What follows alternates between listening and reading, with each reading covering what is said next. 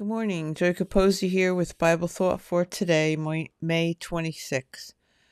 The promises of God from Psalm 89:15 and 16. Blessed are the people that know the joyful sound. They shall walk, O Lord, in the light of thy countenance. In your name shall they rejoice all the day, and in your righteousness shall they be exalted.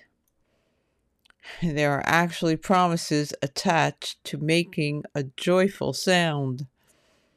Joy will fill our own hearts and lives, and His righteousness will be exalted. Sounds like what we're aiming for. Don't wait until you take music lessons to make that joyful sound. Have a blessed day and spread the word.